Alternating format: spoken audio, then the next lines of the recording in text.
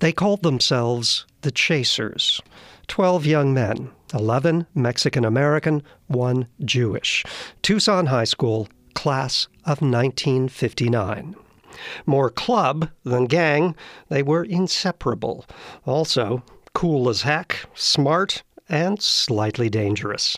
At a high school reunion 50 years later, the remaining Chasers spoke about what their later lives owed to that youthful solidarity. And one of them, Dr. Renato Rosaldo, has created a poetic collage of those conversations, a new book titled The Chasers. I'm Spencer Beckwith, and Renato Rosaldo is with me at KUNM. Renato, welcome. Thank you very much. So nice to have you here. Now, the Chasers had a jacket, and there was a very cool logo on it. What it has is a martini glass tilted, because if it were straight up, it wouldn't be cool, right?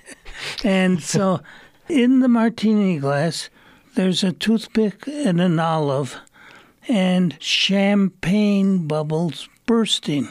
And of course, one of the things that it signifies without intending to is that all we knew was beer. We had no idea about hard liquor, so we put champagne in a martini glass and put an olive on a toothpick, and yet the jacket was very cool.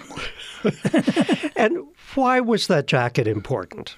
I think that it signified something like being dangerous, being a little wild, being partiers. And yet as we remembered and retold all our stories, we would constantly say, those sure were innocent times. I know that you have gone on to a distinguished career as a professor of cultural anthropology. You say in the book that the Chasers' years gifted me with certainty. What would you say the other Chasers would say the value of those Chasers' years were? I think that's what they would say. We had banter and a form of teasing called hard-assing.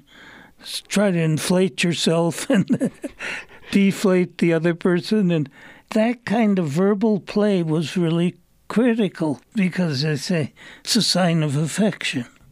And there was a lot that was difficult. There were forms of bias that people were dealing with that we were barely aware of, but didn't have the tools, I would say, to locate it structurally.